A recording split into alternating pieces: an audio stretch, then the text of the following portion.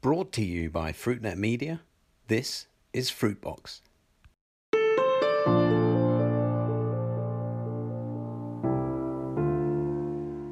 Hello and Happy New Year. Welcome to Fruitbox, FruitNet series of conversations about the fresh fruit and vegetable business with me, Chris White. Every week I talk down the line from here in London with people from across the world of fresh produce about some of the biggest issues they face today. I want these 15-minute conversations, which we now broadcast once a week every Thursday, to give you the best insight into how to do better business in fresh fruits and vegetables. Now, today is our first episode of Fruitbox in 2021, and I'd like to take the opportunity this week, and in fact over the next several weeks, to ask questions of where we go next.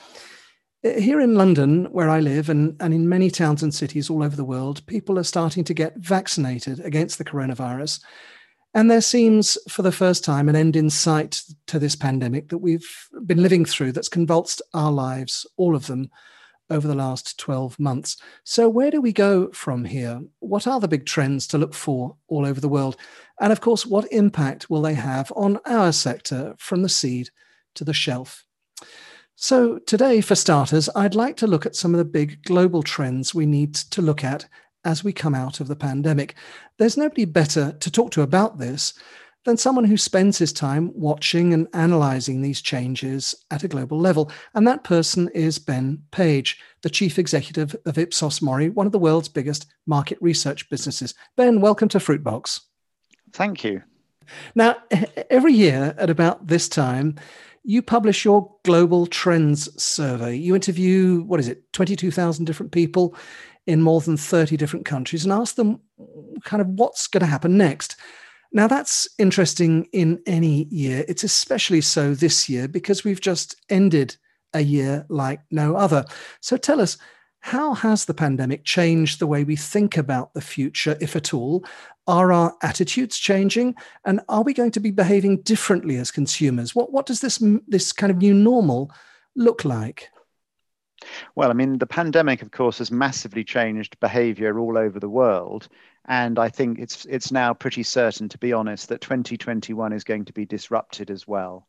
We aren't going to snap back, sadly, or happily, depending on your point of view, to how we were before, simply because the vaccine distribution isn't going to be complete. There will still be outbreaks, even when some societies have pretty much finished their vaccinations. So I think first of all, a few things. Nobody can predict the future, and anybody who thinks they can should just look at some of the predictions made about the pandemic to reassure themselves of that. And Philip Tetlock's books on forecasting, if you're into that type of thing, are a very good example. However, I think what is clear is that the pandemic, of course, has immediately changed our behaviors. Our values won't change anywhere near as quickly. The fact that the pandemic may now, and its impacts may now extend over 2 years, may mean that our values start to shift. But to be honest, it takes much more than just 6 months or 8 months or even a year to really see people's values changing. But what I would point people listening to this to is that if there was a trend that was already present before, and has been accelerated by the pandemic, so online retailing, for example, those things, of course, are very likely to stick. The digital acceleration of the last year in many Western societies where business has moved online, both in terms of how it actually does business and also offices and our daily lives, it's unlikely that we will snap back to exactly how we were before, because that was a flexible working, remote working, online retail. All of those things were trends that were already there, but the pandemic has accelerated them. It's a bit like technology and war. World War I and World War II were massive accelerants of technologies that were already there, and indeed developed some new ones. So where a trend was already there, we can see it developing. So I think you've got that greater interest in health, which isn't surprising in a global pandemic. And I think the big thing for many of the brands that we work with in the FMCG space, is the consumer's need for reassurance, for familiarity, and for security. We've also seen a massive rise in people wanting to buy more local, by which I mean from their country market goods, and slightly, and certainly a rise in actually national pride in many markets. So wanting to know a bit more about provenance, it was a trend that was there before. It seems to have been accelerated. And then finally, alongside all of that, and obviously eating at home more, so out of home eating will be under pressure for some time, to be quite honest. And even after we're freed from government lockdowns, the other, we will still be, a lot of people will have had their income squeezed. We'll talk about the shape of the recovery. So you can see all of those sorts of things going on. Now, on the question of values, one of the big value, as it were, issues for people has been this issue of climate change.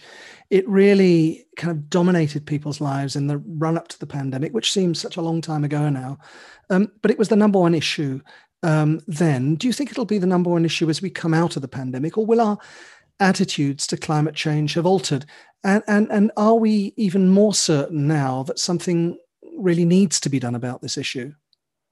Yes, so we've seen actually, despite the pandemic, overall global concern about climate change carry on rising, which was interesting. People in the short term, in the here and now, people, of course, are worried about putting food on the table and paying their rent.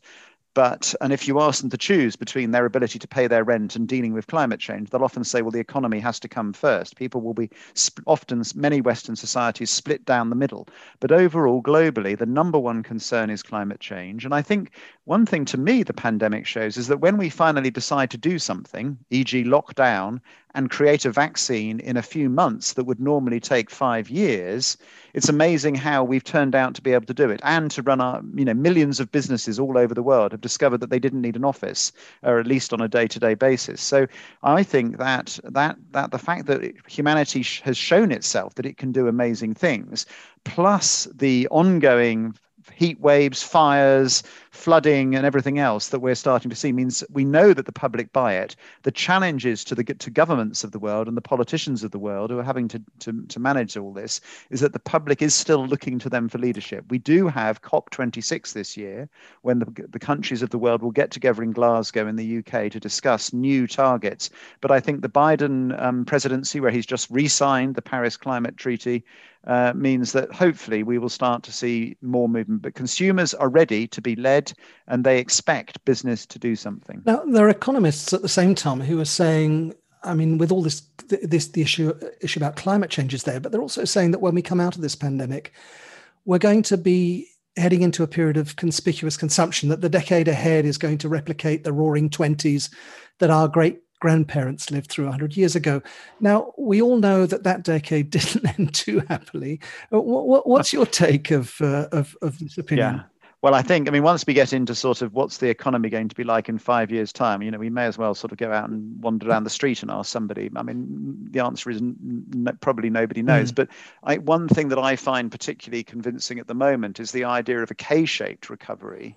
And that is where people who have kept their jobs and stayed at home and actually saved a lot of money during the recession, and owners of stocks and shares and assets, which are all going up in value as governments pursue quantitative easing and effectively printing money, that group of people in Western societies are all fine. They all bounce back. The trouble is the people who were already precarious before the pandemic and are even more precarious afterwards. So you get this growing inequality, which we've already seen during lockdowns across America, across Europe, etc. And actually, that means that all the things that drove populism in the last decade come roaring back, and so you have both conspicuous consumption and the sort of, maybe not people traveling in 2021 in a massive way, but in 2022 it all comes roaring back for the people who've got money. But there's a substantial group of people in many societies who don't, and you have massive upheaval. We've already got it in LATAM, and you've got if Western societies don't sort this out, and the forces of the global economy moving to Asia, moving to the south of the world continue, then you get even more political upheaval later on. And it took, the other reason to be wary of this, I think, and of predictions in either way, is it took several years after the crash of 2008 for the populist movements in Europe and in America to really get going as a result. But many of the reasons driving those were driven by the recession and the consequences of that recession. So we just don't know yet. We're too close to the trees at the moment to see the forest. But I think a K-shaped recovery is something to watch out for. And that recession also kind of atomized the market into two different areas. It was the upper market and the lower market, if you will, and the middle market was eroded, and by the sounds of it, that middle market is going to be even more eroded in future. The missing middle, as we call it, Yeah. yes. And and in retailing, it's you can see it in British high streets where where we are now.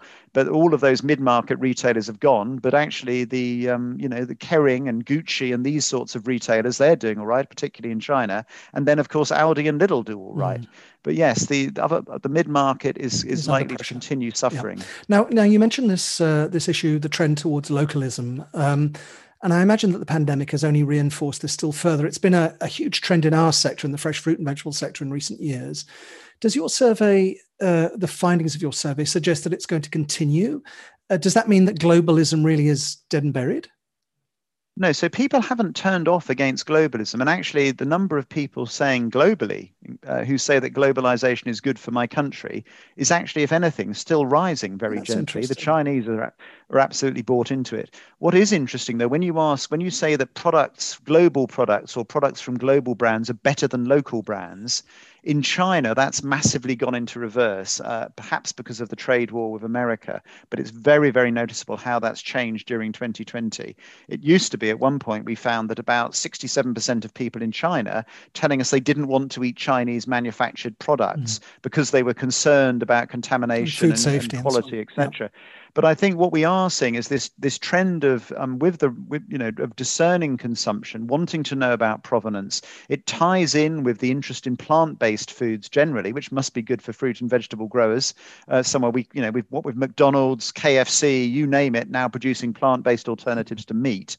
We're certainly going to see that keep going. I think that, and coupled with a pandemic, which has increased interest in diet and etc.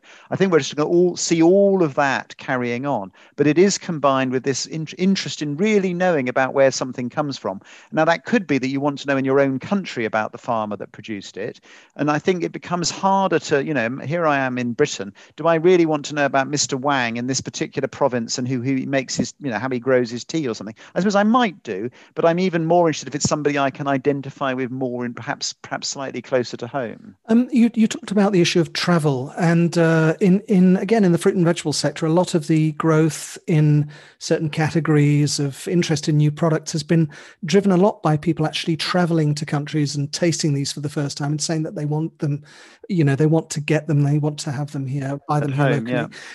Now, you and me and almost everyone else on the planet has been locked up at home for much of the last 12 months. We've been here staring at our four walls, and some say that once we've been vaccinated, we're all going to want to travel more, to go see the world again.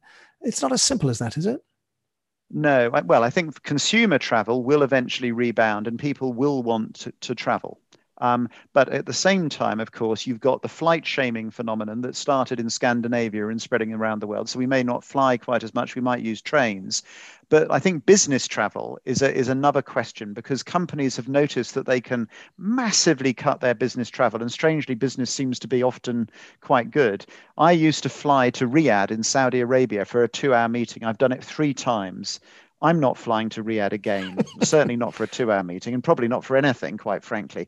And so I can see that companies will want to hold down business travel. They've discovered that Zoom works pretty well, but people will still want to see each other. So meetings and conferences will need to be special, and people will still, we'll want to go and see people. We will want to see colleagues and go to conferences, but I imagine they'll become a bit more special, a bit rarer. We'll discover that we can do quite a lot over the internet and on Zoom. But I think the consumer markets, those will eventually rebound. I think 2021 is going to be quite mixed because the recovery from the pandemic will be difficult. And you've got many airlines talking about 2024 for it to be when we finally get back to 2019 levels of activity, because you've got the headwinds of climate change, the headwinds of companies trying to reduce their spend. And I can see both of those pushing against it. At the same time, consumers, they will want to travel. We've got the number of people who want to leave and live in a new country is higher than ever this year. Amazing.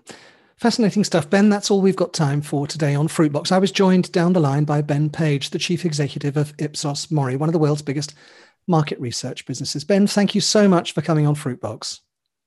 My pleasure. And if anybody wants any more on any of that, go to www.ipsosmori.com. or alternately, ipsosglobaltrends.com.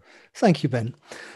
You can find today's conversation with Ben and the many others I'm having here at Fruitbox on our website, fruitnet.com. You'll forgive me if we talk some more about these big trends over the next few weeks. I'm hoping to talk with some big people in food retail, and I'm very keen to hear what they have to say about the future of our food shopping. So stay tuned for future episodes of Fruitbox. Do make it your regular listen in 2021. That was Fruitbox, and this is Chris White. Thank you for listening. Goodbye.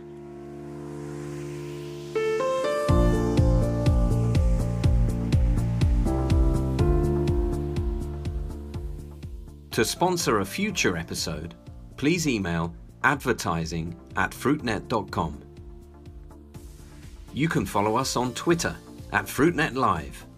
And don't forget you can keep up to date with all the latest fresh produce industry news at fruitnet.com.